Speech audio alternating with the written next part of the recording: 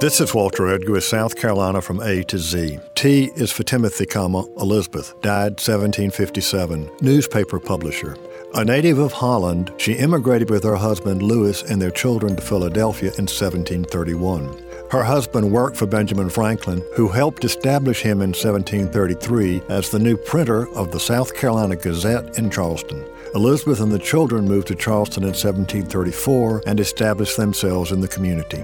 In December 1738, her husband died unexpectedly, leaving Elizabeth in the care of 6 small children and another hourly expected.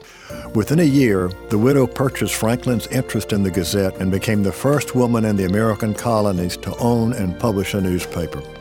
In addition to publishing the Gazette and colonial laws, Elizabeth Timothy sold legal blanks, broadsides, and stationery, and established a bookstore adjacent to the printing office.